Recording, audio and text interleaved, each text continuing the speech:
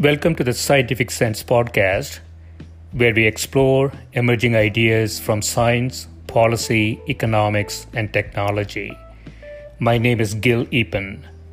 We talk with world's leading academics and experts about their recent research or general areas of topical interest.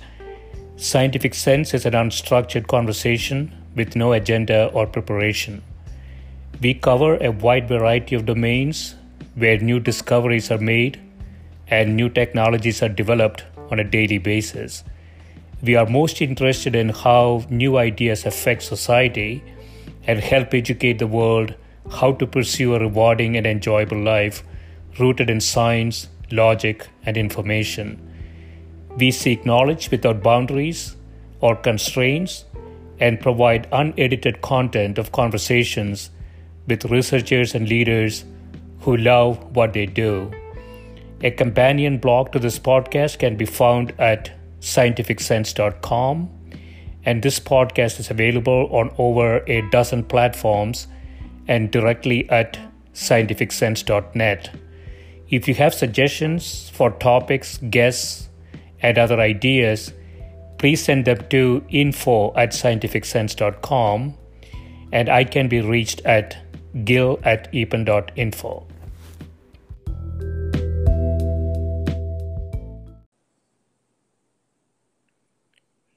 My guest today is Professor J. Swaminathan, who is the Professor of Operations and Faculty Director of the Rethink Value Chains Lab at the Keenan Flagler Business School at University of North Carolina at Chapel Hill.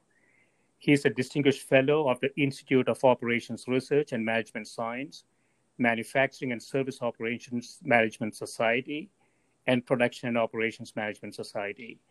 His work with UNICEF provided impetus for changes in the global supply chain planning. Welcome, Jay. Well, thank you, Gail, for inviting me to this podcast today. Sure, absolutely. So I want to maybe touch on a few of your papers, recent papers, and one of them is entitled Carrot or Stick, Supply Diversity and Its Impact on Carbon Emission Reduction Strategies, where you examine consequences of knowledge sharing and monitoring-based governance strategies on emission reduction. And so you're looking at how engaged the suppliers and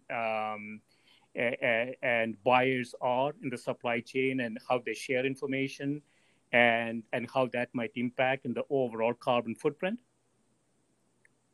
Yeah, so this is a study that is looking at carbon footprint reduction in overall. And if you think about green supply chains or carbon footprint reduction, you can put it into three categories: Scope 1, Scope 2, and Scope 3. Mm-hmm. And so, there have been a number of studies done around the fact that the Scope 1 and Scope 2 reductions, which are typically around what a firm is doing within its own four walls, as well as in some of the strategies that it might have in terms of its operations and logistics, yeah, that amount is actually quite limited. So most of the firms recognize that in today's world, we are in a highly integrated global supply chain environment, and a lot of carbon footprint reduction is going to come from Scope 3. Yeah. And Scope 3 looks at not only your operations, but it also looks at operations of your suppliers and their suppliers and so on. So this study, we're looking at we've created a kind of a unique data set combining multiple data sets that are available out there. So one of them is the Carbon Disclosure Project from Europe, CDP, and they have been conducting surveys with the leading manufacturers all over the world, actually leading firms all over the world, about various things, including asking them about what are the kinds of things they are doing with their suppliers, what has been their focus, how do they measure suppliers' carbon footprint reduction, do they have policies, do they have incentives? And so they have this type of survey that is going on for a few years. We also coupled that with another data set called FactSet, which has information about the key suppliers for a given firm. Yeah. And so, and one other data set that we connected with, which kind of measures the hardcore numbers around how well the companies are doing in terms of their own carbon footprint reduction efforts. So this study, what it tries to do, so it's a kind of a unique first in kind of a class kind of study, where the idea is to say that supply chains are complex, and firms are trying their very best to reduce the carbon footprint in their scope 3 world. Now, what is the role of supplier diversity? Yeah. In terms of the policies and in terms of the mechanisms that these firms are ending up using. So what we do in this study is to kind of, here's where we use some artificial intelligence to do some text processing and kind of do some new methods around identifying and classifying the firms in terms of their policies, and we kind of put them into kind of two types of buckets. Yeah. Actually, maybe three buckets, I would say. Doing not much in a very kind of a concrete manner, and then the second bucket is doing things more in terms of a stick approach, which is basically saying, hey, we need so much reduction. What have you done with respect to that? We have a scorecard. We monitor that scorecard and so on. And then the third one is more of like both the carrot and a stick kind of approach, which is more of like knowledge sharing, having symposia, working with the suppliers, going to the supplier plants, taking a look at how they are, performing and helping them out and in terms of innovation around green. And what we find is kind of interesting in the sense that the key message in that paper is to say that how diverse your supply base is in terms of two dimensions, right? One is geographical and second is industrial, right? So depending on how diverse your supply base is, firms, at least in the data set that we have been looking at, seem to adopt one or the other in a kind of a conscious manner, right? So one could think about it this way, right? If everybody in your supply base all are from the same region. Yeah. Let's say all your suppliers are in China, or all your suppliers are in India, all your suppliers in Mexico. Then the strategy adopted by such a firm, the same firm, the strategy would be very different when you have, say, one supplier each in each of these geographical regions. Right. And the reason for that is obviously because of the level of awareness and the level of technology and the level of government scrutiny each of the suppliers might face in these different regions, right? So that's one angle, and we kind of actually look at that in a carefully analyzed statistical methods approach to kind of identify that effect. The other reason for this difference to happen could be when you think about the diversity across multiple industries. So if you're a very focused company and you're only dealing with certain types of suppliers, say you're Walmart, and you have all types of suppliers in your list, your strategies are going to be different, right? It's going to be a lot more easier in terms of monitoring when you have less number of suppliers, and maybe they're less diverse because you can have scorecards that make sense for everybody. But as these things increase, then you tend to see that as the complexity in the supply base increases, you see more and more firms actually going and working with their suppliers in a more dedicated fashion. Yeah, so there are two things in the paper, it looks like to me, Jay. One is the diversity of the suppliers, so both geographical and industrial diversity. And the other is engaging suppliers, right? So higher levels of engagement, information sharing appears to have a positive effect. It's a little bit counterintuitive in the sense that when you have a very large and diverse supplier base, sometimes it's difficult to engage with them in a consistent way, right? Yes. So I wondered, what's causing these two things to be both beneficial? Yeah, I mean that's a big challenge, which is basically as your diversity of the supply base increases, right? You now have to get more creative. Okay. Yeah. If you use just a straightforward, scorecard kind of approach, then that single scorecard may or may not fit the whole population. Right. Rather, if you now started doing things which are maybe a little bit more, I would call it as softer in nature, right? So maybe you host a webinar and you invite all the major suppliers with whom you want to have some kind of a milestone achieved. And then even though they're all diverse, they're all coming from different industries, they might have something to share from each other's success stories, right. which then again can help you in terms of pushing those boundaries. Okay. So it's not very straightforward, and that's why this is kind of interesting what the data pans out.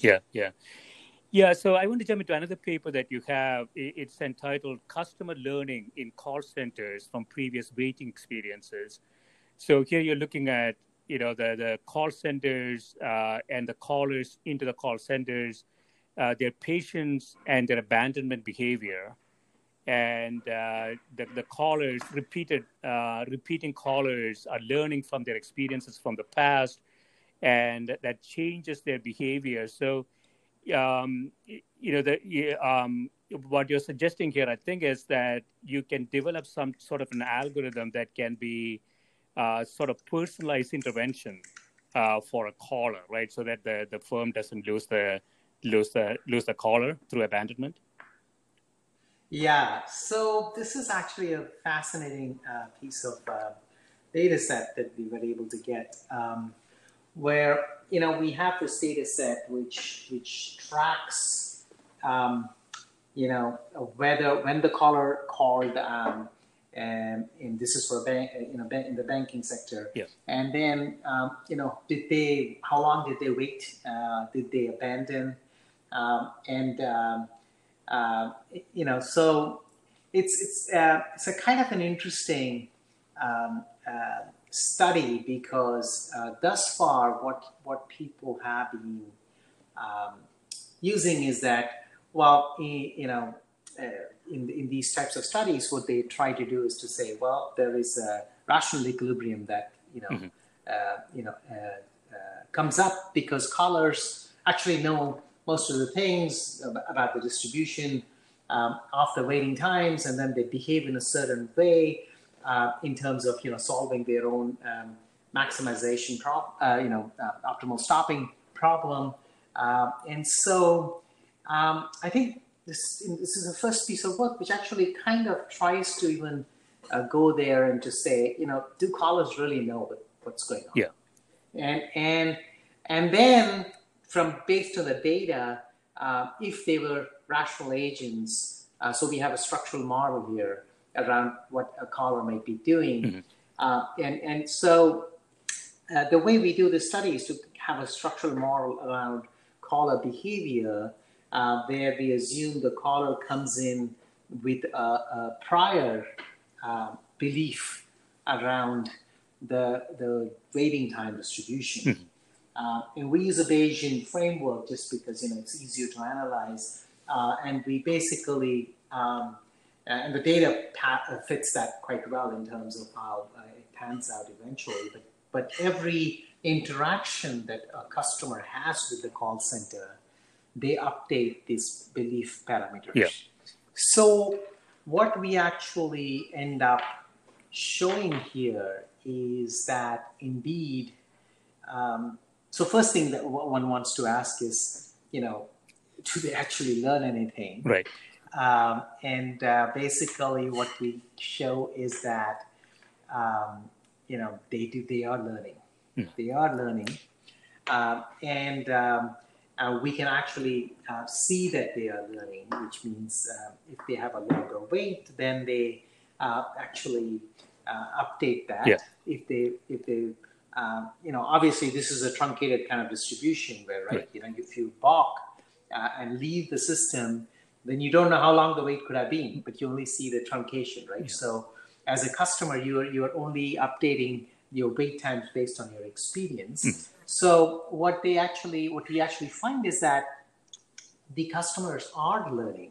And what is more interesting is because we have a structural model, now we can actually use the previous interactions of the customer to have a model that will predict what is their current estimates. Yeah. And depending on that, we can actually do what we want to do. Now, what we want to do could be different for different companies. Some of them might want to say, hey, you know what? John has been waiting in the system for a long time. He has he's a good customer of ours, and this is something that we need to change. Okay, let's put him ahead in the queue this time. So he's going to update his wait times. The flip side of it could be that the company looks at John and goes, oh, John is not one of our best customers anyway. Let's make him wait a little bit longer. Anyway, he expects to wait long. So let's just, so there could be some of that. So we're not prescribing in this particular study what to do with that estimate. Yeah. But what we are basically saying is that through data, we can actually estimate this, and we can demonstrate that indeed there is actually learning behavior from the customers who are coming to the call center. Yeah. So, presumably, one could implement some sort of an AI algorithm that can learn the customer, how long the customer is likely to wait, and optimize the scheduling process. But it's also, like you say, could have some sort of a conditioning effect on the customer too. So it could be a cat and mouse game. Once the customer finds out this is the parameters the algorithm is using, the customer could actually train the algorithm over time too. So it could be a cat and mouse game ultimately.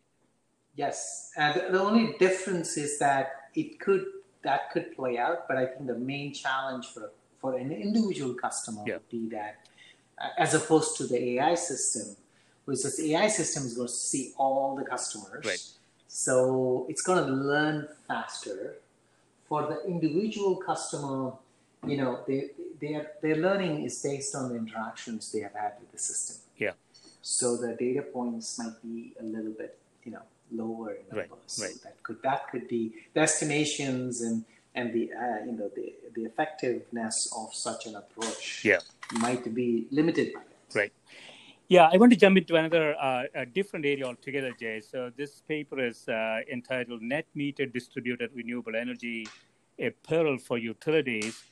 So electricity end users have been increasingly generating their own electricity via rooftop solar panels. And the conventional wisdom is that distributed renewable energy, when you net meter that, essentially the customer is selling excess energy back to the utility when they're not using it. The conventional wisdom is that it is actually a bad thing for the utility. Their profits will decline in the process, right? But you find something different? Yeah. So, we do find something different, right? So this is actually again, a fascinating study using, advanced modeling as well as data from real life to estimate some of these parameters. Fundamentally, what we are saying is the following, right? So everybody, knows about net metering, where basically a customer puts a panel on the rooftop, and then the utility ends up providing some kind of a rebate to the customer, either based on the wholesale price that they are buying the electricity from, or the retail price, which is what they are charging to the customer. Yeah. And the fundamental idea there is to say, you know what, this is good for the conventional wisdom is that this is good for the environment, and this is, that's a reason to do it, even though the utilities might not benefit from it. So if you look at all over the US, different states have got different types of arrangements, whether it's wholesale or retail. There are groups that are lobbying to stop net metering because it could be detrimental to the existing utilities business model. Right. So in that backdrop, so this study, what it does is it actually looks at the holistic, all those analyses that have been done and have come up with these recommendations, completely ignore the supply side market for wholesale electricity purchase. So what happened for most of the companies which are supplying electricity is that they are purchasing a good amount of the electricity in the wholesale market. Yeah.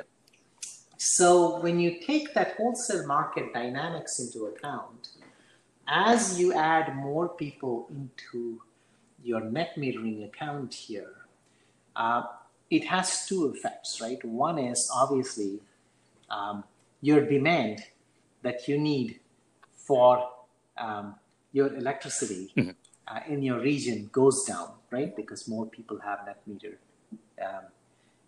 So they're sort of more people installing the panels, they become self-sufficient.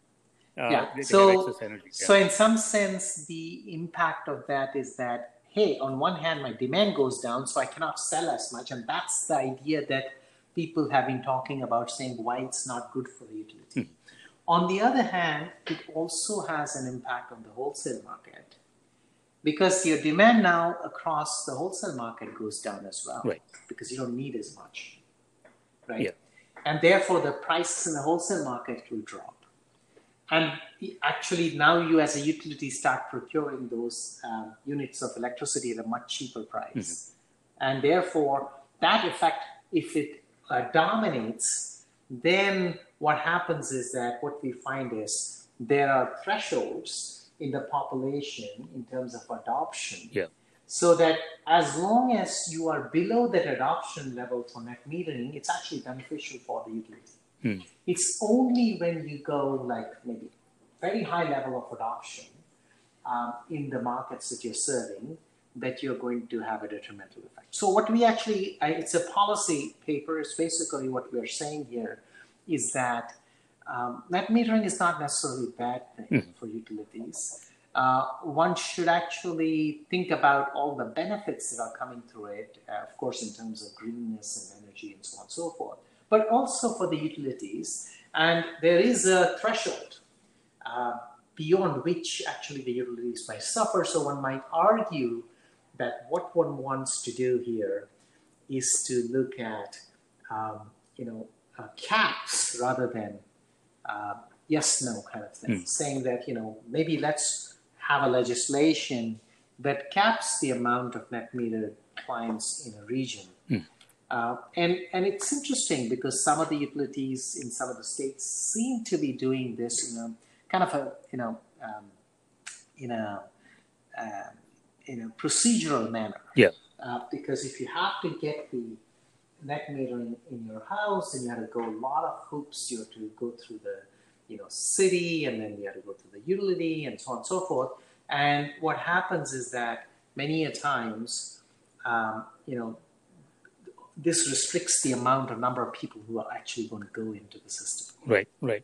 So if I understand this correctly, Jay, if you draw a curve with adoption rate on the x-axis and utilities profits on the y-axis, we should see somewhat of an inverted U type function, right? Yeah. It's an inverted U function. That's what we show in the paper. Yeah. So from a utilities perspective, then they, from a policy perspective, they have, like you said, threshold adoption rate. Till then, they should actually encourage customers to put solar panels, and beyond that, they may want to discourage further Yes. adoption.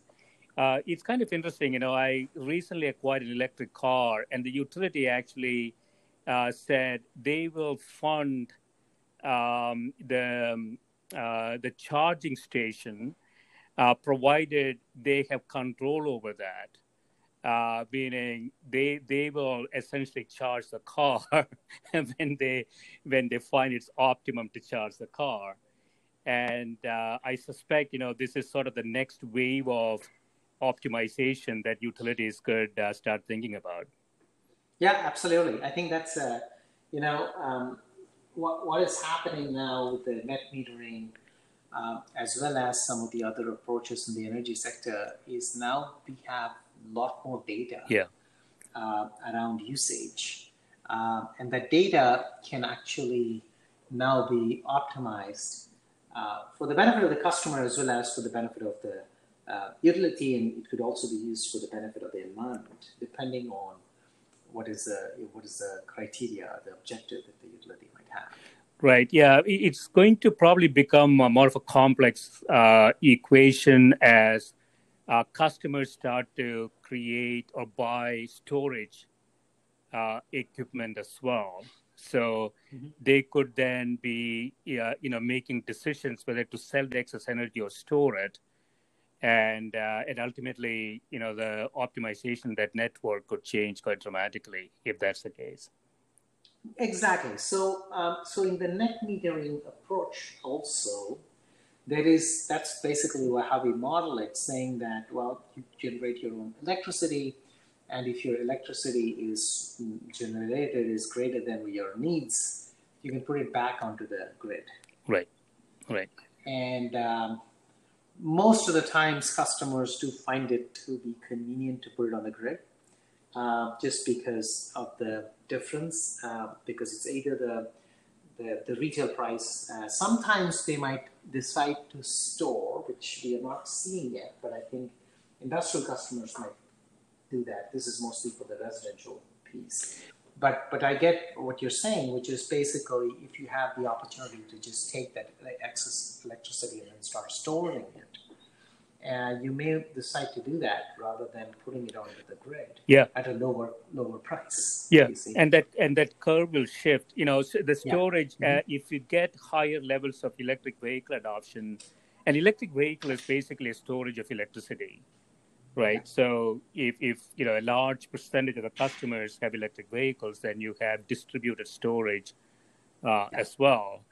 And so generally, I think from your paper, there is a sort of a complex question for utilities to solve to maximize profits. And it's a dynamic question as adoption rate changes, both in terms of production as well as storage, sounds to me. Yeah. Exactly. Another quick one, Jay. So you have a paper, Blockchain Adoption for Combating Deceptive Counterfeits. And this is talking about manufactured goods and how blockchain could be adopted there. Yeah, so this piece of work looks at the potential for blockchain. One of the benefits of blockchain is obviously you can track items and then you can trace them and you can get end-to-end visibility in theory. And so one of people have been asking, beyond just financial applications in fintech, what are some of the operational or supply chain type applications of blockchain? Yeah. So one area that is kind of beginning to become popular or mainstream, or we are seeing more pilots in industry, is around counterfeiting and how a manufacturer, OEM in this particular case, can think about implementing blockchain as an approach that could prevent or reduce counterfeiting in the market. So the idea is the following, right? So typically, how do firms prevent counterfeiting for products in the marketplace? Yeah. They might do one of two strategies, right? So one is they might say, well, I have branded products. That means I have really expensive, so I do it through pricing. So counterfeiter, will not play that game because those prices will look too exorbitant. And so, and customers will figure out which product is the real one and which is the counterfeit one based on my price signaling. That is one approach. The other approach is to say, I develop some customized way by which I can kind of signal to the customer that this is a real product. So I might put my own showrooms in there, where I just sell only directly to the customer, like Apple was doing in the beginning, right? So make sure that there's nothing that can be changed in the process. They basically do it to go direct to the customer, get all the needs of the customer, and then you have complete confidence. Or you could do something some other people have started doing, what we call as this approach. And an authorized dealership is another step in that same direction, but maybe not as aggressive as going direct, is to have your distribution channel that is completely authorized, and anytime you buy anything from any of these people, then that it is authentic. Yeah. Or some other companies have been trying to do things like, okay, let me put a hologram or something like that, a mechanism by which a customer can check that and feel good about it, that it is actually a real product. Here's where blockchain, along with IoT, a simple IoT, Internet of Things, could actually be very beneficial. And you're hearing more and more pilots of that type. For example, Starbucks, is planning to kind of have these blockchain pilot implementation for their coffee, which is you go into a store and you're wanting to buy coffee. You scan that code on your Starbucks cell phone. On your Starbucks app on your cell phone. Yeah. And basically it gives you the complete history of that packet. Right. So what's happening here, it's not a completely public blockchain, obviously, right? You're not going to be able to go and change things on that. Right. But it gives you a peek into the story of that Starbucks coffee. So if you're particularly worried about, was this Starbucks coffee planted in a socially conscious, responsible region or not, you could check that. You could also check things like how long has it been lying around in the supply chain, right? So sometimes, there's long lead times and there is inventory just stays in the supply chain, and you're getting these products and they've been in the supply chain for a month or so. And that, so customer can check on those kinds of things. Now, this is an example of providing traceability in the value chain. Now, this does not necessarily deal with counterfeiting, right? So this is traceability. So there's one benefit of blockchains is traceability. But counterfeiting, another approach, is it is being mostly used in high-value items, right? So diamonds, for example, right? Yeah. So diamonds, oftentimes, particularly when you're buying diamonds, expensive diamonds, you want to make sure that this was not a blood diamond. This is a big concern for people. So some companies are now putting blockchain implementation or traceabilities around, just being able to, verify if this diamond is coming from a right kind of mine in the right region with sustainable practices. Now, counterfeiting examples are more in pharmaceutical situations. Yeah. You probably know lots of drugs sold in India, right, for example, are fake. And so, one of the things that the Indian government, Niti Aayog, is trying to do is to kind of come up with a blockchain implementation by which, you as a customer can go and look at that product, scan that code, and all of a sudden, you will know whether this is a real product or a fake product. Because real products will be properly coded, and people will take care of them. So this is one example. The other example, other place where also this is getting traction now, is in the luxury goods category. Yeah. Like for example, Gucci bags and these types of things, where even some of the dealerships which are which are selling on the internet, most of the items sold by them are real, but some of them could be fake. Yeah. Right. So those type of settings as well, the manufacturer in this particular case, the brand is implementing blockchain to send that signal to the customer, saying, "Hey, this product is real." So this paper that we are studying is basically looking at a setting where there is a manufacturer who's worried about this, and that there is a counterfeiter in the marketplace, and there's a competition between the two. The manufacturer traditionally has a traditional mechanism of pricing signaling, but in addition now has a blockchain implementation possibility. Yeah. And we kind of look at, we actually characterize when the manufacturer would actually go ahead and implement blockchain, and when they should do actually price signaling. Okay. With the counterfeiter. There is an investment question, I would imagine, right? Yes. Yeah. Yes. So there is an investment question. There's a cost of implementation of blockchain, and also there's an IoT to be put on each of the items. Otherwise, blockchain in itself is not going to be enough. You need to have an IoT that will track the movement of the item through the supply chain. So So the product has to be valuable, and there is a threshold there. And I guess what you're saying is that the price signaling is not sufficiently robust to avoid counterfeiting, and it might be, like you say, in pharmaceuticals. It might also be. It might become a regulatory requirement, right? If you're getting API. Active pharmaceutical ingredients manufactured somewhere, and you want to control the impurities and things like that in it quite closely.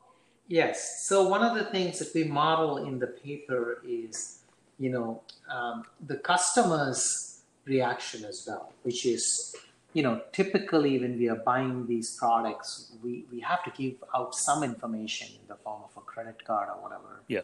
But we can be fairly private in that transaction, unless we really wanted to make it public. Yeah.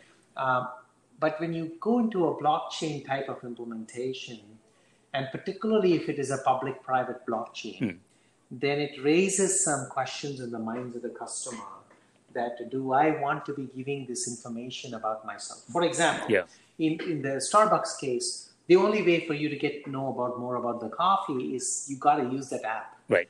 And through that app, you're telling the company where you're going to be at what time, and so on and so forth. And so there is a customer privacy aspect that also we model to kind of, it's just kind of new in this paper, where we look at, the customer reluctance to maybe share that information when there is blockchain. And then the other angle that we look at which is looking at the NITI Aayog India example, is to say, in which case the government is actually, heavily involved in this process, is to say, does it make sense for government as a social planner to subsidize blockchain implementation by the manufacturer? Right. And so what we find is actually there's a very interesting result in that part of the paper is that so the other way a social planner or government can help is through enforcement. That means you have lots of police and you put a lot of effort to catch the thieves and so on and so forth, punish them. What we find is actually, providing subsidy to the manufacturer for such an implementation may have a win-win-win impact, which means the government wins, the customer wins, and the manufacturer wins as well. Yeah, so the government providing subsidy to the manufacturer implementing it, if it is working, Jay, wouldn't that alone take care of the problem? Meaning, if no customer is actually buying a counterfeited product because they can actually check it, then the market for counterfeiting over time should disappear, right? Yeah, but there are some people who may want to buy a counterfeit, right? So Okay. because the price is so low, Right. even though it is deceptive, that means they don't know whether they're getting a real one or a fake one. Yeah. But their propensity or ability to pay Right. the price may be limited. So they basically get the one that they get some, even if they get a epsilon positive valuation, they'll go and buy it. Yeah. So before we close, Jay, I want to get your perspectives and insights into the COVID-19 shock to the global supply chain. Some of the tactical effects are already seen. Sometimes companies who have invested into fairly concentrated, brittle supply chains because they moved to a low-cost country, they tend to be very brittle in the presence of a shock. So I think they are learning that. But I want to get your perspectives on what is going to happen in the long run here to decisions made by these companies in the supply chain. These companies meaning, multinationals, who may have gotten into fairly concentrated manufacturing locations in the supply chain. Yeah. So, it's a great question. So, if you think about supply chain, global supply chains, and the evolution over the last 20 years, you see that actually supply chains have become more efficient. Yeah. And they've also become more focused, yeah. which means you've got, lots of activity in regions which have expertise, which have lower cost structure, and then the logistics around the creation of the product and the supplying it to the customer base has been optimized also quite well. Now, this is a good and a bad thing. Obviously, supply chains have become global and they're very successful, and then companies all know that their supply chains are their heartbeat, right? So when the supply chain stops, then their company stops, right? So so in that sense, it's been a really good journey for the last 20 years to see supply chain become a strategic part of a firm. Yeah. And so with the COVID, I think what has happened now is that many companies are beginning to recognize or already recognize that this is, too efficient, if there's a word like too efficient, right? And what you need is resiliency, which is how can we bounce back rather rapidly from whatever adversity that we face. And to build resiliency, unfortunately, doesn't happen overnight. And that's why many companies are struggling to respond effectively, is because of this reason. Yeah. Some are doing much better than others, but many of them are still figuring out these strategies. It's hard to predict how everything will pan out, but my conjecture is that the following, right? So we're going to see that more companies are going to look at what we call as hybrid sourcing. Yeah.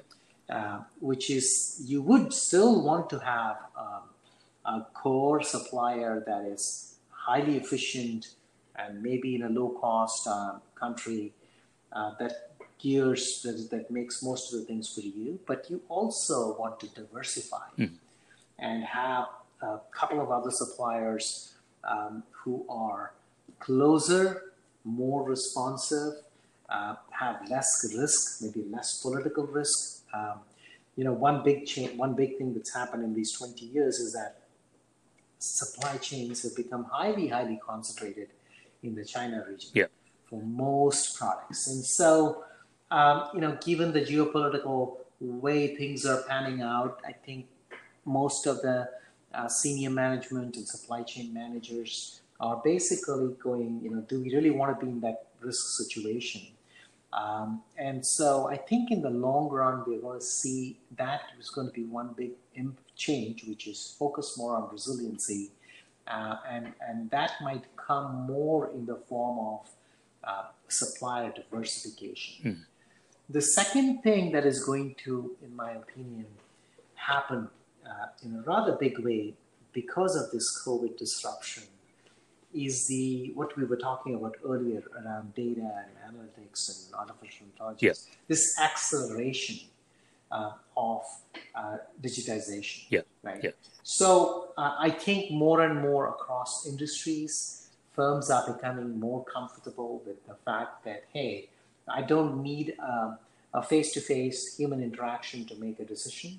Right. I can automate it. I can make it better. And in fact, the companies that have been doing this for the last 4 or 5 years are having the biggest winners in the last few months. You look at, a Walmart, you look at a Target, you look at an Amazon, you look at an Apple. These companies have been leading the way in terms of digitization and digital transformation of business processes. So I believe this trend is going to accelerate.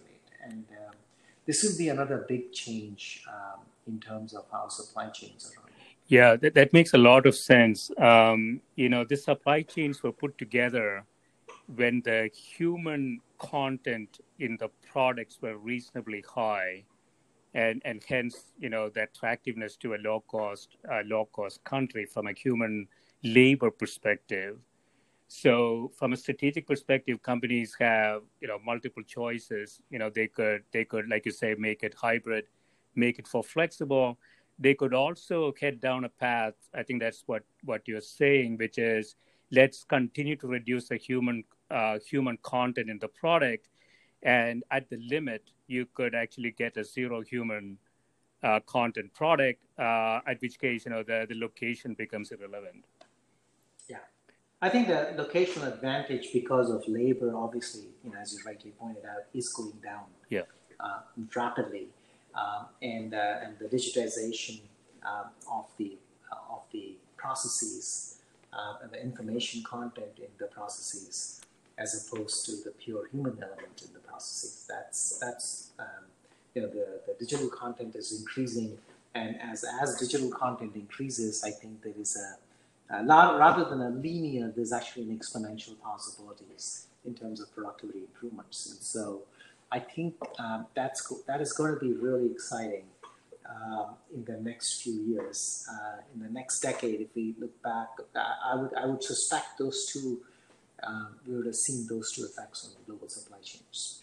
Yeah, I mean, the downside, it's a different topic, but I want to get your perspective on this. So, we already have very large companies in the economy. I don't know the exact numbers, but one could argue a very high percentage of the GDP is held by maybe a dozen companies today. And they are rich in cash. They have no investment constraints, and they can do all of that. And in the process, they could become more competitive. And in the process, they could wipe out any competition that might have existed pre-COVID. So post-COVID, if we had some concentration pre-COVID, we might end up with 10x that concentration post-COVID. Do you see that or no? Yes and no. I think on one hand, I kind of agree with you that the bigger companies have all the cloud, they have all the data, they have all the optimization, they have all the money and resources, so therefore they'll wipe out the smaller players. However, there's also another effect that is happening with this digitization, which is basically the flattening of the competition, right? So, let's take 20 years ago, right? 20 years ago, if you said, "Oh, I want to be an e-commerce player," right? In order to do anything like that, you would have to actually physically go ahead and set up some things, and a warehouse and a website and all these things, right?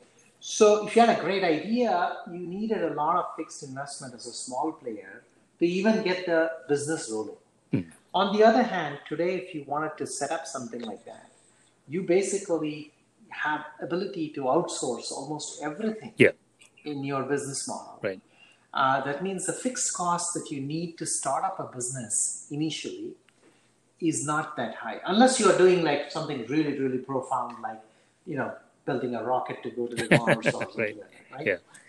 If that is not the case, I think, and what that does now is that gives an incentive or an opportunity for newcomers, small players, to come into the market with disruptive innovations. Now, will they be acquired even before they get really big? Or will the things be copied really rapidly? Yeah. One cannot have an answer for that. But those risks obviously exist. However, the opportunity to actually make a difference is a very, very small player. Yeah. As long as you're not in a physical space, I think the effect that you're talking about will mostly be felt in the physical space of business models, such as retail, for example, Right. where I think the smaller retail players will have a terrible time in the next few years. Yeah. Because the bigger players are just going to eat their lunch. And now, if you're in that kind of an industry, absolutely you're going to have that problem. But if you're not in one of those industries where the physical element is just so important, I think there might be greater competition and greater opportunity for you. Yeah, yeah. And the outcome obviously is a function of the length of the shock. If we don't have a vaccine for a year and we have multiple waves of infections happening, it's a different story altogether. Yeah, so this has been great, Jay, and thanks so much for spending time with me, and good luck with all your work. Well, thank you, Gail, for the opportunity to chat with you. I enjoyed it very much, and look forward to other meetings later on. Thanks. Thanks so much. Bye. Bye-bye.